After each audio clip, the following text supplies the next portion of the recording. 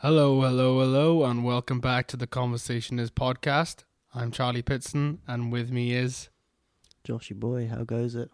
Good. How are you, man? I'm good. I'm ready for Hot Fuzz. Hot Fuzz, that's what we're doing this week. Yeah. So apparently this building was, abandoned. I can see that, to be fair. I mean, there's... it's just a nice open space. No one there. This is a good opening shot as well. Yeah. I still think The World's End's got the best opening of all three. Yeah, actually, I agree. I mean, after we watched it earlier, I think that Police it's just a bit more entertaining. Yeah. I get you. Although, just him walking up to the camera and going, Police Constable and Yeah. Nicholas Angel. So, there's one thing about that narration, right? Apparently it's not Simon Pegg. See, I disagree. So you think it is Simon Pegg? It has to be. No, mate. I mean, I think it is him. Oh yeah, but that's what I mean. I've been told it's not, and I just don't believe it. I don't believe it. that. It sounds exactly like him, just doing the kind of voice. It just is Simon Pegg. So, especially because he does that voice later on in the film. Yeah, and it's just it's the same voice. I mean, I googled it and I couldn't find anything about it. So I mean, that just proves that he narrates it, and which makes it funnier. But him doing all these little close-up shots of him when he's the montage of all the kind of the crazy stuff. The crazy stuff that he's the fun runner and he's was something about a bicycle and a car, whatever. Yeah, something about a bicycle and a car. And then he became the head of the SWAT team or something like that. Yeah, shot a cracker with a Kalashnikov. Yeah. Oh my god. This is such a funny film. It is so funny. The bit I like about the end as well is that you think it's a conspiracy, and he comes up with this massive conspiracy about why people were doing what they were doing. Yeah. And then they're all just like, oh, well, no, we didn't like his house, so we murdered him. Yeah. And it's just well, so none of the conspiracy stuff. She wanted to sell her land for something else, so we killed her with our own shears. Yeah. Sorry, she tripped. Yeah, she tripped. Well, then you're packed already. Well, then you're packed. I fucking love that. Hi, Nicholas. How's the hand? There's so many. Do you know what? We had this conversation a couple of weeks ago as well. Is about which film is more quotable from Hot Fuzz and Shaun of the Dead. What did we agree on? We didn't count The World's End because we've only. Yeah, but I mean, yeah, of course. I mean, which we should have because it does get spoilers. better. We watched it earlier. We watched it earlier, yeah. And it is a really, really good film. It's got really good. It's got 89% of Rotten Tomatoes, doesn't it? Yeah. As well, it's quite a highly rated film, but I just don't know why. I think it's just because there's these something two about are it. perfect. These kind of feel it's just more of the style of the film. Not so much how he composes his shots and the transitions. It's just the style of it, and it feels almost like a new kind of wave of Edgar Wright. World's End and Baby Driver kind of almost have the same feeling, rather than different cameras, just different. It's. I mean, yeah, okay, it's a sci-fi film, so I'm guessing he's trying something a bit different. But the whole look of the films is different. But you can feel a connection between Shaun of the Dead and Hot Fuzz. Yeah. There's just a look to it that that they fit together in the same universe, but. It's almost like they were filmed at the same time because they're very, very similar in the way they look. And then obviously, he did take a big break in between. I think it was 6 years. Oh yeah, of course. So he did Scott Pilgrim, which is why Dead in between. Which is why it was so different. Because I think he did learn some different. Scott Pilgrim looked different, so you're kind of used to this look, and then obviously it changed with Scott Pilgrim, and I think he carries that on with The World's End, but brings a little bit of this into it, so it kind of has a mix and match of kind of two different styles clashing. I think that's kind of how it is. His early style and his later style together. And it kind of clashes in a way where you're not quite sure where the identity lies. Is it a solo film that somehow shares similar, jokes and gags or whatever from the previous two films, or is it the third film with just a little bit of a different style to it? And I don't know. I think that's what pushes it away from it being. That's why it's the bottom of the list for me between all three of them. I get you. But yeah, we watched that earlier. Yeah, it was a good film. Yeah. I liked it. I mean, it's not as good as the first two, but that just kind of speaks volumes of how good the first two actually are. They're pretty much perfect films. Yeah. I don't know as well. It's just kind of maybe the fact that they switch characters in a way. You know, Nick Frost, Simon Pegg. Yeah. Where, like, you know, Simon Pegg becomes the kind of the out of control. The fuck up, yeah. I mean, he's not so much perfect as Sean, but Ed's a lot worse. If you get me, you know, Sean is, you know, he's doing bad. He needs to, like, you know, sort his life out, as he says. But he's better off than Ed, though. He's better off than Ed, yeah. And he's not the same in this, but he's better than Danny. Like, he's a better police officer than Danny, you know, but it's only because he's had this kind of experience of living in London, central London, and all these kind of... Yeah, he's like a top police officer, whereas Danny's just like, you know, he's only really in the police force because his dad's the, you know... Yeah, the fact that all of them are in the police force is asinine, but, you know, we'll get to that when they appear. Because honestly, the cast of this is incredible. But this is what I was talking about for transitions with time. So this is the Nicholas Angel traveling to Sanford. To Sanford is that, like, I remember someone mentioning it in a YouTube video about how you know, about how in a lot of films, I mean, it's mostly used in TV shows, but in a lot of films as well. They do a very lazy way of like showing time passing, and they just do an aerial shot of the city that it's based in or something. Yeah, and then they'll just cut to the next scene, and that's just how they show it. But Edgar Wright knows how to do the whole, you know. They do that in feature films as well, you know. Yeah. But I think, I've seen the same video where they say it's kind of got this distinct kind of style where... For example, something like Godzilla will always be just aerial shots of the city. Yeah. It will never be anything different. Or like a weird hard cut, and you're like, okay, why are we here right now? Yeah, what's happening here? It's fucking daylight outside, like, Yeah. It gives you a bit of jet lag just watching it. Yeah, I get what you mean, because I saw the same video. Yeah, because there was the you know, his phone, looking at his phone and the connection going down on his phone. Yeah, and then the difference in the two taxis.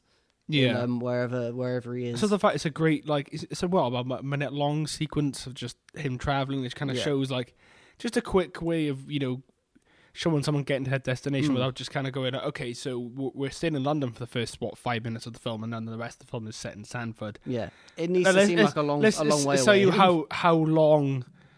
Yeah, and how just tiring how the long journey and how was, different and the worlds are, of how far away they are. He's gone from this other. Great kind of, you know, working job, and now he's going to come to this small village to be a sergeant, but, you know, he's not happy about it. And then he gets put up in that small hotel room, and all he owns is a Japanese peace lily. It's quite depressing. And the woman at the front desk calls him a fascist. Yeah. I mean, she doesn't call him a fascist, but she does. Fascism. Fascism. Yeah, he cracks up. This sequence is iconic when he goes into the pub and starts arresting all the kids. Yeah. Like 22nd of February. When's your birthday? 1969. You're 37. Yeah. Out. What year? Every year. Out. When's your birthday? Police officer. I love... Right. So, yeah, we're watching the film because, you know, I own this. Yeah, like everyone probably does or should. If we don't, get on that right now. Yeah. So, we're in the infamous pub scene. There's one thing I want to mention is the little things in between where he always is constantly correcting people. But he does it so subtly throughout the film, and it's just like... The new policeman is police officer. Yeah. Right. But you don't notice it. Okay, Nicholas, okay. It's not something that kind of like pops in your head, really. Yeah, until you watch it it like a million times, and, you know, you become a bit more aware. Can I also just say, one of the best shots of this film is where he looks at the kid. The braces, and and the light reflects off his braces into his face. It's so dramatic. I like that face of realization that he doesn't want to arrest these kids, but he knows he has to for the law. Because he never switches off. He never switches off. He can't just let kids underage drink. And it's like, what time did you... When did you start? Tomorrow. Yeah, oh, when do you start? Tomorrow. Well, I see you run at the whole village. Not exactly. You've arrested the whole village. One of the things, the twins. Did you notice that they're twins? Bill Bailey playing... Oh, yeah. So differentiate between them. Nobody tells me. There's something obvious that has probably been seen on like YouTube videos and stuff, but there's the fact that they're reading. One of them's reading a book by Ian Banks, and one of them's reading a book by Ian M. Banks.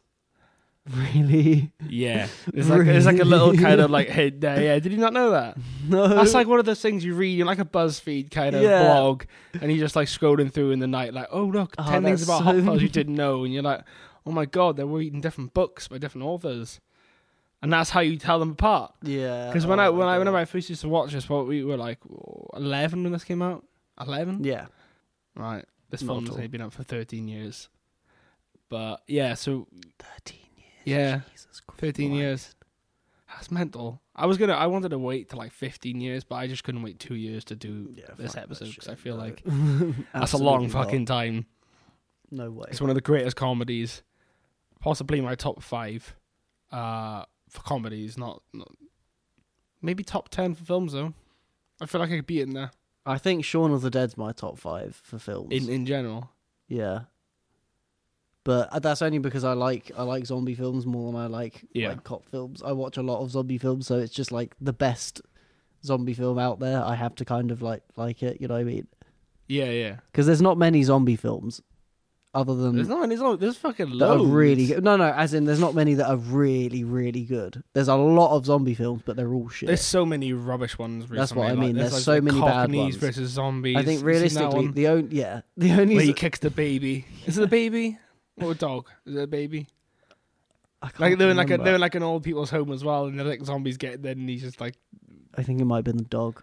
I think it was a dog. Yeah, I think it was the fuck out of a dog. Yeah, but that's what I mean. There's no. I mean, other than Zombieland recently. Yeah. You know what good zombie films have there been? I mean, 28 days later. 28 weeks later wasn't even that good. 28 Days Later is possibly the best zombie film ever made. Yeah, I'd agree with you on that. Definitely. And it bugs me that no, actually no. Yeah, no. I said it's the best zombie film ever made, but Dawn of the Dead, the remake is actually coming out quite close. Have you seen that? Yeah. Like I love the original, but there's something about it's something about James Gunn wrote the script to Dawn of the Dead, the Zack Snyder film. Fair play. So Zack Snyder directed a zombie film with James Gunn writing it. That's I've seen it, right? That's pretty crazy. Can we just a break in the conversation just quickly? When he's doing his morning jog, and they're all going, "Morning, Sergeant." Yeah. This reminds me of I don't know why every time of Captain America. What? When he's running with Sam. With Sam. Yeah. Oh, he's on your left. On your left. Don't say that. Yeah. That's what it reminds me of.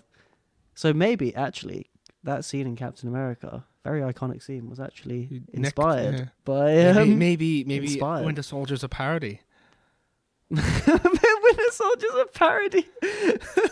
Fuzz. It's just...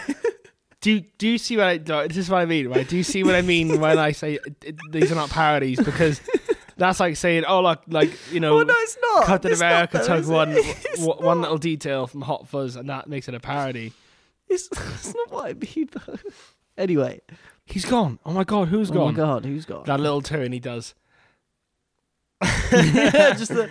Why are you dressed like a police officer? Because I am one. So have you seen The Wicker Man? The Wicker Man, no. Have you not even the one with Nicolas Cage? No. I've seen a lot of clips. So like the Wicker Man, and other stories like it is kind of based on like a police officer. I can't remember. Right. I think I don't know if it's the original Wicker Man. I think it's the original Wicker Man is like a police officer sitting like somewhere in like I think some island or something like that. He goes to check it out. I think a girl's been kidnapped or whatever.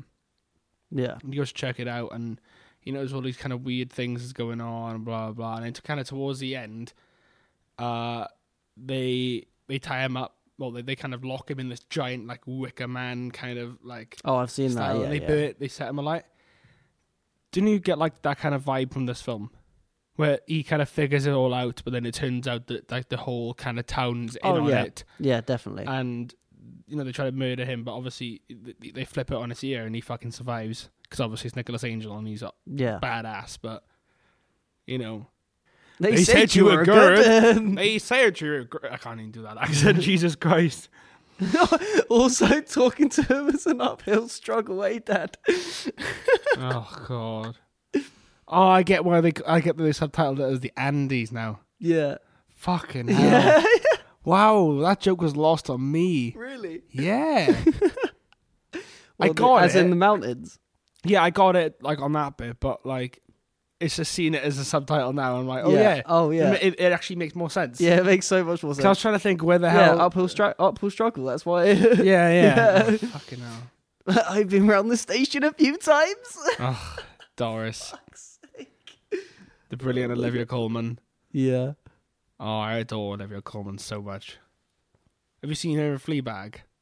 I haven't, though. Did you not come in? I was watching season 2. I haven't watched it properly though. I only watched that. Oh man, like if anyone hasn't seen Fleabag, watch it. It's probably one of the greatest TV shows ever made. Do you know what I love about this film? And it's something that hasn't been explored really that much since. Is what life outside of the big cities is like in the UK. Yeah. It's just such a niche thing, you could be going into like Summerfields or something.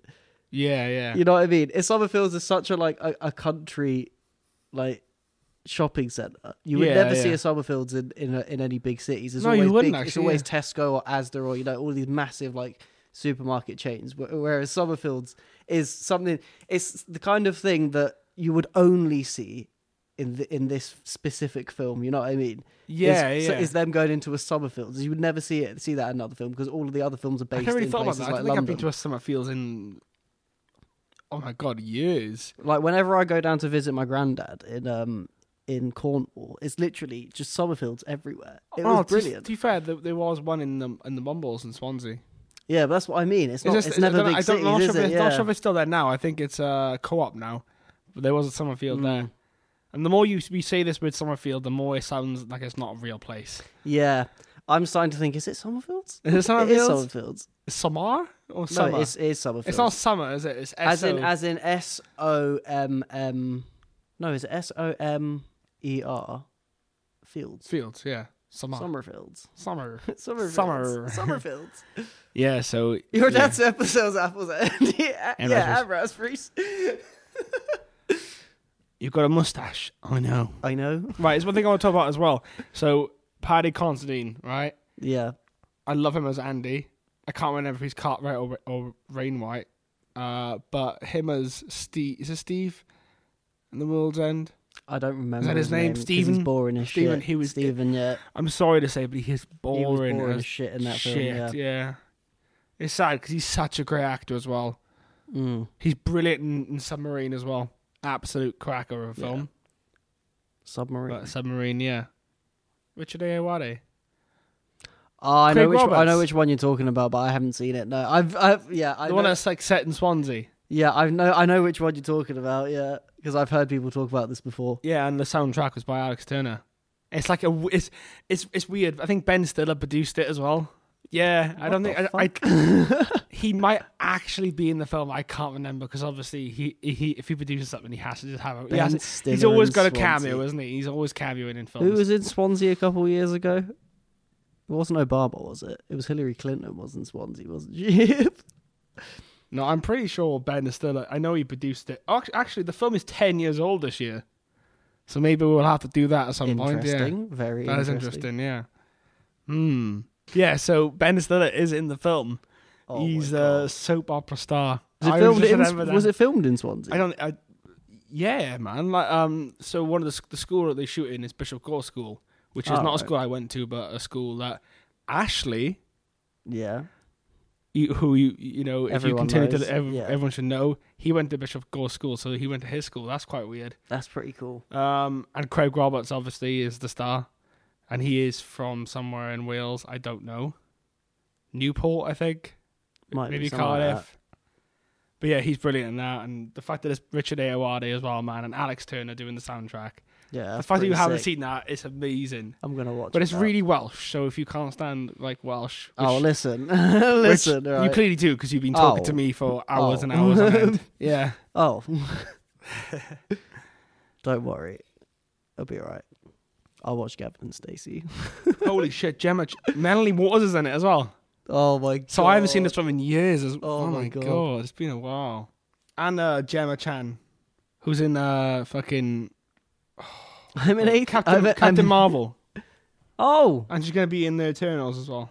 Fair play. I'm an atheist. I think I've got a cream for that. Right, so as we've spoken about all the Cornetto trilogy films, we've spoken about Scott Pilgrim briefly and a bit of Baby Driver at some point. Mm-hmm. Spaced.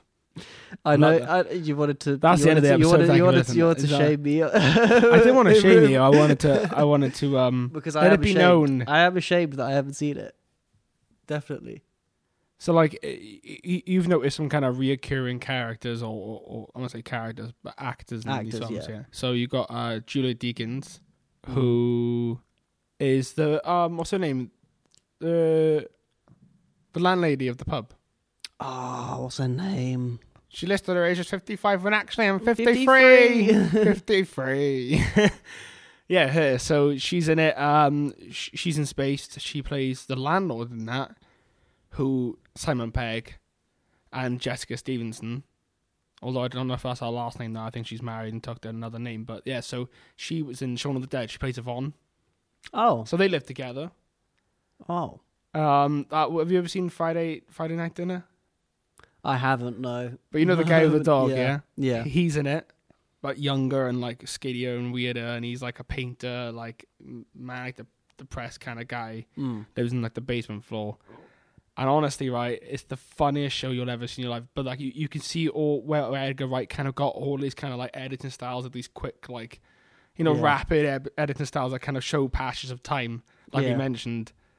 Like you can see it from there, and the really like fast close-up shots. Like, yeah. There's loads of that, and there's one particular opening to one episode where. But yeah, so the Resident Evil 2, he's playing that on this PlayStation, and it kind of comes to life, and it becomes like like he ends up being all POV kind of shots, and there's like zombies in his apartment, and that's kind of came the inspiration for Shaun of the Dead. That's pretty cool. Yeah, there's some trivia for you there. Great episode, great series. You should get on that, honestly. I definitely will now. Such a weird thing to have not base a trilogy around, but it's the fact that it's a Cornetto trilogy. Can you imagine? Do you know why it's called that? I don't know, actually. I want to know. So now. I will get up for you now. I mean, I know there's a Cornetto in every film, but I don't know what relevance it has for. So there's a filmmaker, I cannot say his name, right? I think he's Polish, right? So he has this trilogy called Three Colors Trilogy, which is blue, white, and red. And that is kind of like one of Edgar Wright's kind of like inspirations for this. So when they did Shaun of the Dead and they did Hot Fuzz, they accidentally put the whole Cornetto thing in because that was just Shaun of the Dead. He put it in because that was his hangover cure. Yeah, but I'm not quite sure why they put it in here. I think they just kind of. Right, we found this. We've got it right. The summer feels bad. It was right. Yeah.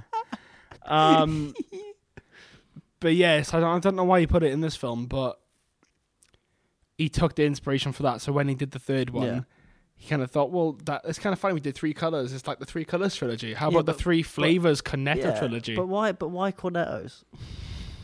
Well, like I said, the first film. I understand the whole blue, white, and red thing. Which it's the in Shaun of the Dead, he had the Cornetto because that's what he used to eat when he had a hangover.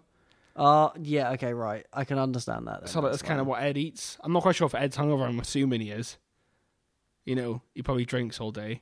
But that was kind of like a little kind of Easter egg he put in for himself. Like, this is kind of what I would eat when I'm hungover. I might get some Cornettos next time we go exactly. Tesco. Yeah. So that kind of started the whole thing, and then obviously he just brought it back for this one, and then he decided to fuck it and make a trilogy. So the question is, what would your reoccurring item be? Or in a film? In a film trilogy. If you were to make 3 films and you would call it the something trilogy, what would be the... Mine would probably be like... this sounds like a really bad influence because the films themselves haven't received great praise. So like the El Mariachi trilogy, right? Desperado, El Mariachi, Once Upon a Time in Mexico. Yeah, it won't be anything like that, but it would be based around kind of music. So kind of just 3 different films about people like bands or something like that. You know, kind of like Cameron Crowe does, you know, with Almost Famous and all those. Yeah, I get you. But linked. Yeah, but what would be your specific? I mean, it would be, I don't know. What would be your specific item? Could it be like a guitar pick? Maybe, yeah. A guitar pick trilogy. Let's do a guitar. Yeah, the guitar pick trilogy. each guitarist in each of the bands. They're different picks. Yeah, Or maybe the guitars different. They've got a little design on the them. Three Guitars trilogy. Why not? Yeah, true. I feel like the guitar pick is a bit more like. Maybe like Tenacious D, the Pick of Destiny. Oh, the Pick of Destiny. That appears in all three of them. Pick of Destiny trilogy. Yeah. The Pick of Destiny trilogy. The Pick of trilogy. What would yours be? I don't know. I would think something like Summerfield. Summerfield. It's always a Summerfield. Oh my god. I was thinking like, just because a lot of all three of my films will have a game of beer pong in them, and so like it's like and the All American Pie. And I was gonna say DVD films, are they? And it would have like, I wouldn't know. It wouldn't be the ball, would it? I would say it'd be the cups. All the cups would be different colours in each film. So you got blue, red, and green. So you'd have the red, blue, red, and white for America. Because obviously beer pong is such an American it's American sport, bro. Yeah, that actually sounds pretty good. I'd watch that. The beer pong trilogy. No, I told you, it's Pong Chronicles. Pong Chronicles. Oh, yeah. That sounds like the Spider-Man Chronicles. And then we'd have starring Seth Rogen. We'd have Will appearing in one of them as well. Yeah, and it'd be Pong Chronicles: The Ballad of White Bean or something like that. Oh god, that could be the White Cup one. Yeah, god. Oh my god, that'd be hilarious. Right, let's steer this on. Anyway. So, how about we do what we do every week, and that is rotten reviews. Right. Your favorite. Let me shit all over some of these reviews then. Come on, let me tell people how wrong their opinions are. Right. So there's only actually 18 rotten reviews on Hot Fuzz on Rotten Tomatoes. How many good reviews are there? Does it say? Or does it not say? So, top critic, Fresh 185, rotten 18. That's not bad. That's not bad, but I'd expect it to be a lot more reviews. To be a lot more, yeah. As in, like a lot more good reviews. So this one's from Oz's World Movie Reviews, and it starts looking exactly like the film it's parodying. What film is it parodying? The Wicker Man, I would say. Like I said, it does start to do that. Like later on, it doesn't feel like it is, but that is definitely but it's more... for me. That is kind of like the scream of this film. You know, there's another film involved, but hang on, what's happened? Oh, there we go. Yeah, there's another film involved, but I feel like The Wicker Man is my main kind of focus on what the plot is kind of similar to. The story is nothing alike. But I'd say the reason, which is why when we've had this conversation before about parodies and stuff. The reason I think these films are so good is that because it's not the parody is not on the nose, and it's not something you go, oh, that's from that film, or that's clearly something from that film. It's a lot more subtle than that, and it's incredibly subtle to the point where you don't even really notice. Like, it's one thing I've noticed as well. Is that you are right in that way, because they have the whole Bad Boys and Point Break being like a focus. Danny keeps mentioning in those films. And they have that pretty cool two different shots. So the first one is from Bad Boys 2, and that's when they take it on the doctor, and he's like, "You're a doctor, deal with it." And they kind of does that kind of like, is nice, what you thinking, pub? Yeah, that kind of those weird shots. That is exactly the same as how they shot Bad Boys 2, and you know, and then they've obviously got Danny at the end when he shoots up in the air instead of shooting Frank. Yeah. Which is okay in that case, but it's more self-aware then. So that's what I mean. But it's a lot more subtle. Is that you don't.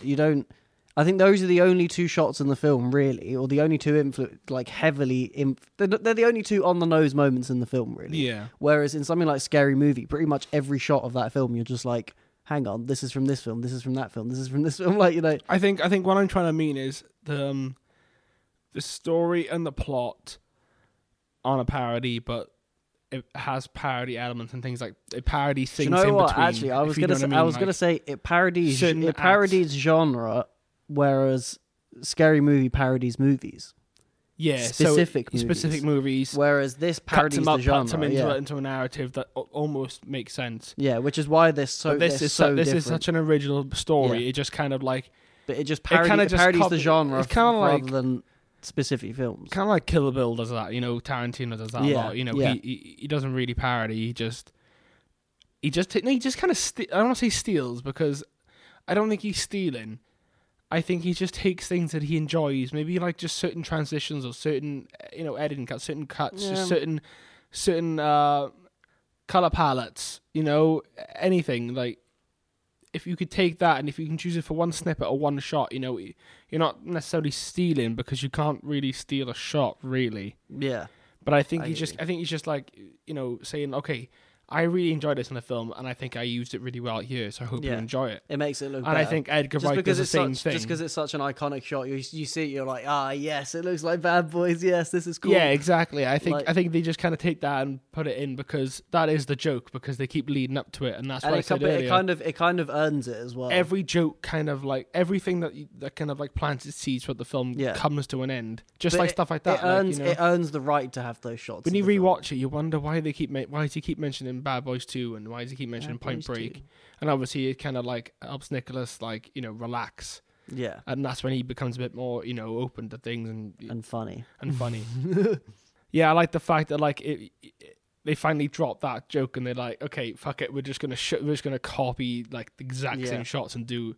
And that's because it earns it. That's it. Yeah, it feels earned at the end, and I think that's what makes this film great. And 100%. There's too many things. The final sequence is great as well. It takes so long. It's such a long part of a film. But I love that the whole third act is him turning up to Sanford on the horse with the glasses. And it's the whole shootout. It's such a shootout. Yeah, yes. The entire third act is a whole shootout. Like, how action movie can you get? Yeah. Do you know what I mean? Like, it's like Expendables. Like, it's like Fast and Furious. Love me, say that you love me. It's like Fast and Furious 6. When the entire last 45 minutes is on the plane, on the runway track to the plane, and then the last 5 minutes on the plane. Yeah, I get you. The longest. In all three of the films, obviously there's a lot of parallels between the films. We know this. Yeah. But I notice a new one every time, and it's the stylized shots of beer being poured, are in every film. Yeah, like the cameras cool are underneath shots. the glasses. Like the cameras underneath the glass, or like in this one where it's like it's a close up of it splashing in the glass. Yeah, like the cranberry juice. And the first, and in Shaun of the Dead is when they go to the Winchester the first time, and there's the cool shots of it there. You notice a lot more after watching The World's End today, didn't you? Because every 10 minutes is like another pint being poured. Yeah. But they go overboard on that film a bit. I mean, it works. It's just you can't explain it. It's just one of his kind of Edgar Wright-isms. He just loves to have this unnecessary kind of insertion of a pub. There's a pub in every film. I mean, yeah, but in the last one, there's 12 pubs. Yeah, there is 12. Oh my god, he went from like 1 to 2 to 12. Yeah. He's like, fuck it. No, there's something about it. It's kind of like the way he passes time, isn't it? Yeah. But that's why it's such a great British film, because it's like, oh yeah, let's go to the pub. It's like, yes. And the way he has, pub. Obviously everything is always on beat. Yeah, everything is on beat. It's great. And we noticed it earlier with The World's End. Like, we don't want to talk too much about it, but there's one particular scene when they walk in just after they realise that they should have the fight in the bathroom. Yeah, with those teenagers. And they go to the next pub, and then there's like pints lined up, and they're all lined up, and it's that shot where you can just see all 5 of them just kind of ready to sink their beers. Yeah. And they all just kind of like say these random things, but it like cues with this like music that's going on in the background, and then they just kind of leave, and it's just incredible. I think it's when they're like slamming down the glasses, they all say something as they slam on the glasses on beat, and it's just the kind of thing you enjoy. And then obviously the way he does transitions where he uses people or vehicles or objects. So say like the camera's like dollying past something, they'll dolly past say a person walking past who walk past the camera, and then next minute it'll be in a different scenery. Yeah, it's those little like we just saw there. Is the close up of the bottle of champagne, it being the cork being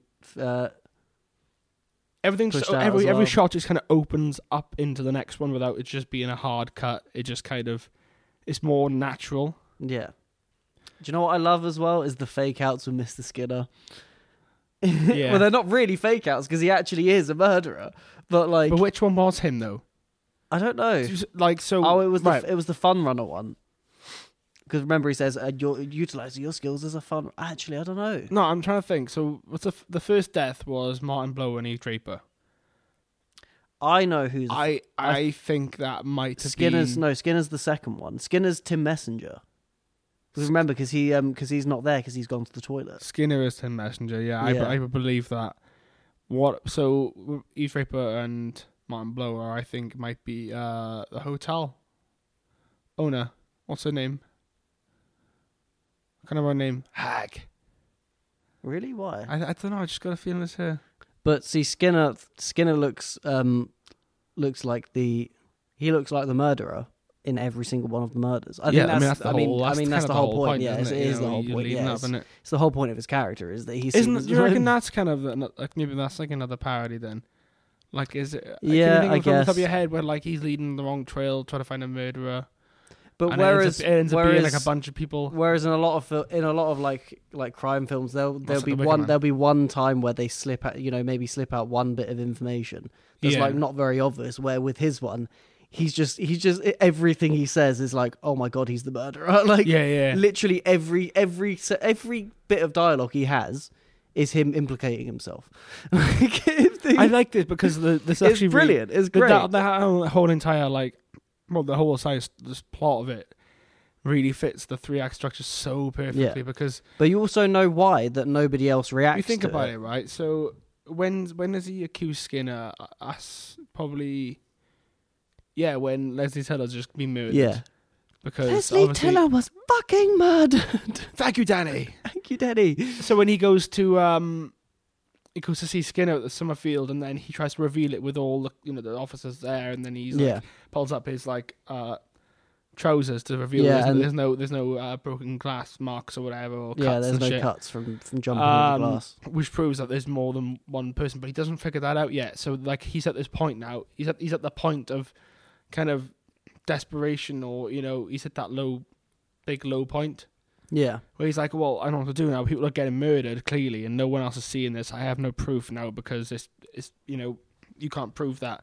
There's no way those cuts would have healed, do you know what I mean? He definitely would have cut his legs and shit, And the fact he doesn't realise it, when does he realise it? It's when they're in the corner shop and it's just the one killer, actually. No luck catching them killers then. And he goes, it's just the one killer, actually. And it's like... Because that repeats the whole, good luck catching them swans, then. It's just the one swan, actually. Yeah. It mirrors, oh, wow, yeah. Yeah, it's great. But also, just talking about transition scenes earlier, when the rich guy... Oh yeah, gets hit over the head and he falls over. And then Simon Pegg is falling into the chair. So he knocks him down He knocks him down, and then the next shot is literally just Simon Pegg jumping onto the sofa. And it's I like the one where brilliant. Danny says it's about to go off, and then the house blows up. Yeah, I love it. I love it. But that's what I mean. There's things in this film that are very specific to this film you don't see in other stuff, like Summerfield's, him wearing a Bristol Rovers top. Yeah. It's all about the country and just things that you'd only see in the country, and it's brilliant. I love it. This is about to go off, and the house blows up, and then he's just like, yeah, disgusting. So you know one thing we forgot to do? Go on. We forgot to carry on with Rotten Reviews. We did one. Yeah. We got real carried away there. Right, we'll bring it back. Bring it back, yeah. We went really far. Well, that was probably the longest tangent we've ever gone on. Yeah, definitely. Yeah. This is what the film does to you, man. It's so. It can get you talking about loads of stuff. It's great. So it's fine, really good one, yeah. So this is one for you, which is just like complete. This will wind you up. So this is from Detroit News. It says, hot fuzz is warm at the beginning, too cool in the middle, and boiling at the end, which makes it too close to lukewarm. I feel like people get way too engrossed in their metaphors. that they end up just saying something that doesn't make any sense. I mean, it's profound, but technically meaningless.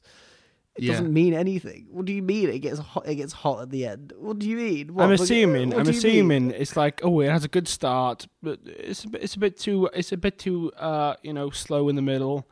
But why the end is so action packed. I mean, right, so I don't agree with them, but I get what they mean.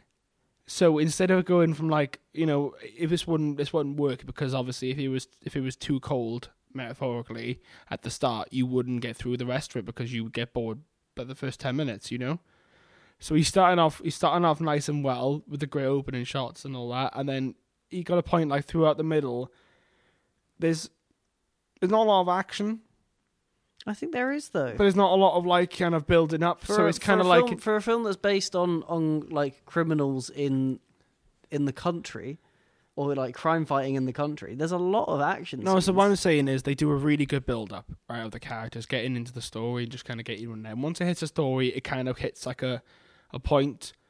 It doesn't go lower. It just stays in a straight line for quite a bit until not so much the murder stuff. So when you get to maybe basically when Leslie Tiller gets murdered, that's kind of when it goes. It just kind of goes from this straight line of kind of.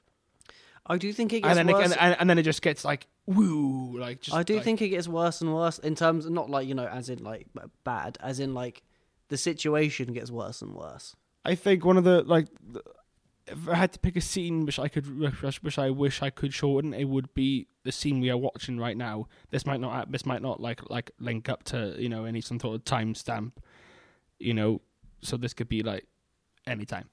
But we're at the scene where we're about to hit the demise of Tim Messenger. Yeah. So this whole scene with this the fair, the church fair to save the church roof, which obviously ultimately gets pushed onto. But I think this ramps up from the previous bit purely because this is where he tells what's his name? This is a big scene. This is an important scene. This is where he actually says, yes, there's been a murder.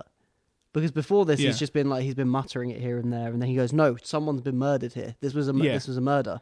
And this is a kind of realization for a lot. This is kind of like the midpoint where it kind of once all these things happen, once all these things lead up to this point, now there's no going back. Yeah. So once he starts to think it's a murder, right? You're right. There's no way in going back. Now that's his train of thought. So he can no longer be kind of put aside of these are some weird accidents that happened. And so far, 2 people have died, and that was just three people have died at this point. Oh yeah, so yeah, because there's a two at the beginning. See the first two, because the first two are so obviously could be an accident, right? Yeah, or we say there were no skid marks. He could have. Yeah, I think that's kind of where he kind of starts to have this inkling about it. Yeah. But obviously this is kind of sets in turn of events where there's no way he can go back to the character he was at the start. He can only go further at this point. Yeah. And I think it's just perfect screenwriting. Oh yeah, definitely. I think that's what I mean. I enjoy more than it. It carries on ramping up. It doesn't because. No, I mean it carries ramping up, but there is kind of a steadier pace, if you get me. Yeah. So the first maybe half hour, 25 minutes, half hour, it gets higher and higher, and then it slows down a little bit, still getting higher, but just not as the same rapid speed it was. And then as soon as he hits back in Sanford, and as soon as he utters the word morning, it just kind of shoots up to this it ups the ante so much where it's kind of whoa, you weren't expecting that, because up until this point, apart from the NWA meeting again, it kind of just, it was a steady pace of just murder and another murder. But it's not saying it's good, because each kind of specific scene to those murders is just so perfectly crafted. And I think every single time I still think it's fucking Simon Skinner who does all the murders. All of them. Yeah, but that's what I mean. It's gotta be. It looks like it's him every single time, because that's the point of his character, is to be But then as they reveal in the meeting, it could have been Simon Skinner who murdered Leslie Tiller. Yeah, it could have been. And then he was the one who because obviously there was 3 of them. Was it 3 of them? 2 or 3, maybe 4 they used to kind of get away with one hid behind the tree. I think it might have just been 2. I mean 2, yeah, it might have just been 2. But then he would have been the one who would have had he might have been the second one. I think he was the first one. Because then he would have had the cuts on him. Oh yeah, he was the first one, so he would have been the second one, the fun runner. The reason I was saying, why he was fucking but the reason I said that he was the first one because I was thinking that had to be the fun runner person anyway, because they did a lot more running than the second person did. Yeah, true that. But yeah, you're right. If he was the one who jumped through the glass, he would have had a cut. Oh no! Yeah, Tim Messenger just started. Yeah, it's the one that was disgusting. Splat shots. the rat. Whoa! Have you noticed that poster? Splat the rat. No, what? So Simon Skinner is operating a game called Splat the Rat, as he's eyeing up Tim Messenger and I didn't even notice Leslie that. Tiller. Yeah. Well, he's eyeing them up while they're on the conversation because he knows what's going on. Yeah. But yeah, I meant it was that. This is the first time he goes after the killer as well, because he can. Yeah. Because it happens. Because the other two deaths happen when he's not there. Like I said, as soon as he gets the word like "sir," I think all these deaths were linked. It was a murder. That's it. This is when the story. This is where it ramps up. There's no going back. Yeah. I love it. I fucking love it. Because he goes, now let me get this straight. Are you saying this is a crime scene? Let's do another one. Yeah, go on. And another one. Okay, so for a movie based on the stunted metal development and perfect action time of American crime fighting picks, Hot Fuzz has a surprisingly little idea of how to get to his point or when. So it's kind of the same complaint as the other one. Yes. Almost, but at the same... kind of, yeah. Although the first one was a bit stupid. I think that's from the Den of a Post. Everything in America is more fast-paced. Yeah, everything's fast. You look at this. Look at 10 coming out in 3 years. Look at basketball, for example. Basketball's very fast-paced. Hockey. It doesn't. It goes backwards and forwards. There's Tennis. no time to think. Beer pong. There we go. No, I mean, there's obviously a clear difference between these films. I mean, obviously the setting where it's set, the US, there's a lot more proper action and shit, as they say. Yeah. Because guns are legal there, and every cop has a gun as well. Has a tool. I know this is a cop film. This is the only kind of reason this film works, because if it was any other kind of action film like the set in Britain, it would either be a kind of like gangster flick. Yeah. But this is the kind of first and only film that I've seen. That's why it's so unique, because most crime films, because most crime is in the cities anyway. Yeah. People associate, you wouldn't hear about a crime film that's been based in some Christian village in the middle of America, you know what I mean? Like, yeah. It's in the middle of nowhere, like, with like 10 people living in it. So basically, right. Or for example, in in Wales, if one of the tiny little villages in Wales, you wouldn't see a crime film be set there, because that's not where crime is. Crime is in like London. Crime is in Cardiff. Crime is in the big cities. Like, yeah, you know what I mean. No, so like I was saying, like I was just googling just now, like how heavily based on the plot of The Wicker Man this film is. Yeah, did it say anything? Well, I haven't found anything about this, but there's definitely the kind of something, because it's kind of like a folk horror. The Wicker Man. Okay. This is kind of similar. There's kind of like police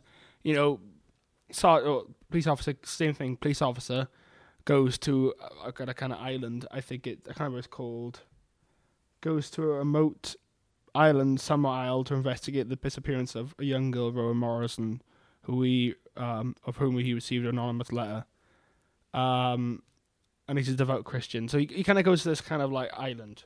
Yeah, and it's kind of similar things. So like he goes from London to this kind of new, like the country. It's something completely somewhere new. Different. Everyone's weird, and in the end they try to obviously kill him, but obviously Nicholas Angel gets away. Yeah. And in that film they burn him alive. Similar to Get Out. Yeah, there's another. So, yeah, well, I mean, Get Out is kind of the same. It all kind of comes from that. I mean, this could come from something else. I don't know, but when I think of this film, I instantly think of that. If you were to refer to it as a parody. Get Out's inspired by World's End. Is it? No, it's not. But I mean, okay. Now that I think of it, I might be changing my mind on the parody front. Really? Yeah. And now that I think of it, like The World's End is clearly Invasion of the Body Snatchers. Yeah, I get you. Shaun of the Dead is clearly Dawn of the Dead and other George A. Romero films. Early zombie films, yeah. I can't say exactly what it is because I've only seen a few, but Dawn of the Dead is probably the closest. I mean, that's just kind of like basing it off the name, but yeah. Yeah, of course. I mean, in that sense, yeah, it is a parody, but it's created its own story from it's basically same plot, but different. But you see what I mean by it's definitely more subtle with it because it's more a parody of the genre, less about a specific film. Yeah. In that it's like, with like I said, with stuff like Scary Movie, everything you see, you'll be like, oh yeah, that's from that film. Yeah. Oh, the story of the guy with the ghost face mask on. Oh, that's clearly from Scream. Yeah. You know what I mean? No, that's true. Yeah. Okay. No, I think we come to a conclusion on that discussion, and with that, we should do one more final rotten review. Ooh. Give me a good one. Give me a really good one. I don't know if you've seen this. Have you seen you've seen Grindhouse? I have, but I don't remember any of it. So do you remember any of the fake trailers that they made? So they had the machete, hobo with a shotgun, all these kind of like these fake trailers, and they ended up making both those films. Anyway, Edgar Wright directed one called Don't. Right. Which is Simon Pegg, Nick Frost, Rafe Spall, a few others, and it's kind of like they go to this haunted house and it's just kind of them saying don't every 5 minutes. Right. So, but like this was going to be the review, but there isn't a scene in Edgar Wright's Hot Fuzz that is deliriously funny as his minute-long contribution to Grindhouse. But since you haven't or don't remember, don't remember that, we'll do another one. Serpico meets the zombies at high noon as Pegg and Frost take a stab at the mock buddy cop movie with some funny lines but overall mixed results. That's from Monsters and Critics. Mixed? How can you say mixed results though? Really? I think the film's pretty consistent with how it does its stuff. I think they're still referring to maybe American action buddy cop films where they're either straight up dramas or straight up comedies. There's no in between. I think this nails that like that line between, a drama and a comedy. Yeah, but even in scenes like this where he's chasing after Leslie Till has been murdered and he's chasing him through the right. garden shop. Even stuff that's as serious as this, where when he's jumping over stuff to get to the guy quicker. Yeah. He's doing these really exaggerated, the Hollywood, flips. Hollywood action flips and dives and stuff like that. So it's still got an element of comedy to it and then an element of parody to it because you can see stuff. It's more ridiculous and more exaggerated than how it would be in another action film. So it makes it look ridiculous. No, you're right. Yeah. Okay, no, you're right. Murder, change the fucking record. Thank you, Andy. Oh my god. There's one more thing I want to talk about before we wrap up this episode, and it's Edgar Wright's new film, The Last Night in Soho. What's it about? Do we know yet, or is it like? So I don't think, because I don't know anything about this film really. I just want to talk about what you may think it could be about. I was gonna see if there's I believe there is a short premise on it. Give me a second. So, this is kind of basically what it is.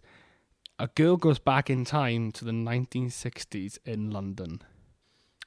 Very strange, but go on. So, that's basically... That's it, man. That's the only details from it. I like that, though, because that's time travel. It's apparently a time travel horror, mysterious time travel twist. Why would you say that? Why would you mention it's a twist? Maybe it's a time travel twist, so it's not what you think. I'm wondering how he's going to do that. It sounds unique because this is kind 1960s in London. It's not the kind of thing that you'd expect. Oh yeah, I want to see what the 1960s were like in London. But then when you think about it, it's like, well, that would be pretty cool to see that. Yeah, it's not something you'd think of immediately. I'm just curious because obviously we've seen Edgar Wright tackle zombies. We've seen Edgar Wright tackle action buddy cop. We've seen Edgar Wright tackle like alien invasion. We've seen him tackle comic book movies and animated. We've also seen him tackle kind of another kind of action movie with just car chases and stuff like that. So it proves he knows kind of what he's doing in respective genres. And this is kind of something I'm excited about purely because if it's it says featuring horror. It's time travel. It says horror. That's the thing that intrigues me the most. I thought it was supposed to be a psychological thriller, but I guess that is pretty much like horror anyway. Yeah. I'm excited. It comes out this year, and there's no details whatsoever. I'm expecting it to come out maybe October or something like that. Yeah. I don't think it has a release date. 25th September 2020. Fair play. That's still quite a long time then. The cast is pretty good. So you got Anya Josephine Taylor-Joy, who was in The Witch, the Robert Eggers film, and she was in Split and Glass. Oh, right. You got you got Thomasin McKenzie, who, we haven't seen it yet, but she is in Jojo Rabbit. Okay. Matt Smith, Doctor Who himself. That's pretty cool. Dame Diana Rigg. Olena Tyrell. Yeah. Terrence Stamp, you might recognise him from a lot of things. He was in Star Wars. Oh, he's Supreme Chancellor Valorum. Oh, he's in Yes Man. He's in loads of stuff, dude. You recognise his face. Yeah, I recognise his face now that you showed it to me. I wouldn't have known. I imagine he's playing some sort of villainous role because he kind of looks like a villain. Yeah. But yeah, so are you excited for that? I'm wondering just kind of. Yeah, I reckon it's going to be good. What's the plot going to be? I mean, okay, so a young girl goes to the 1960s. Well, I don't really know much about the 1960s in London, if I'm being honest. No, neither did I don't know. No, I don't know much. I'm sure if I saw a film in it, I'd be like, oh, that's pretty cool. But I'm trying to think if it's going to be in a kind of similar vein as like Green Room. You watched that film? Green Room. Oh, I know which one you're talking about. Yeah, I believe it's Imogen Poots, Patrick Stewart. Yeah, I know which one you're talking about. That's kind of like I'm getting that vibe, and I like that film, but I don't know. I'm wondering what he's going to do because it's interesting to see him do a time travel film and how his way of time travel works. Yeah, I don't imagine it's going to be as complex as stuff like Back to the Future and see the problem with stuff like Back to the Future is it gets so complex that there's always going to be one massive plot hole with it. Yeah. Or there's going to be one massive problem there where you're just like, wait, hang on, none of this works. I feel like if he kind of shortens it down to it's not so much like he needs to try and keep it simple. Keep it simple. Like maybe it's a fucking phone box or something like that. I'd be happy with that. I wouldn't even say that. I would say just like Michael finds an old phone box, just kind of takes like it back in time. Just do it and don't explain it. It doesn't need to be explained. Like I think he'll do some sort of fantasy element where it would look like it could be something like as simple as like an old London phone box. A girl steps inside, accidentally, she presses the number. And she has to come back to the 60s in London. It's kind of like Midnight in Paris. Maybe his like ode to like Midnight in Paris in a way. Who's because that's a pretty good way of going in time. Remember in Midnight in Paris when he gets picked up by that kind of who's playing the girl? Anna Taylor-Joy. Oh right, okay, yeah. Yeah. I think there's two of them. I don't know which one is the Thomasin. I can't remember her name. I think there's two leads, but we'll see. We'll see. I'm excited for that. Yeah, I'm pretty excited for that now that you've mentioned it. With that, I think that's a perfect ending for this episode of the Conversation Is Podcast. Check us out on Facebook at Conversation Is Podcast. Same on Instagram and on Twitter at TCI_podcast. I've been Charlie Pitson. I've been Joshy Boy. We've been doing Hot Fuzz. And we'll see you again next week. Goodbye.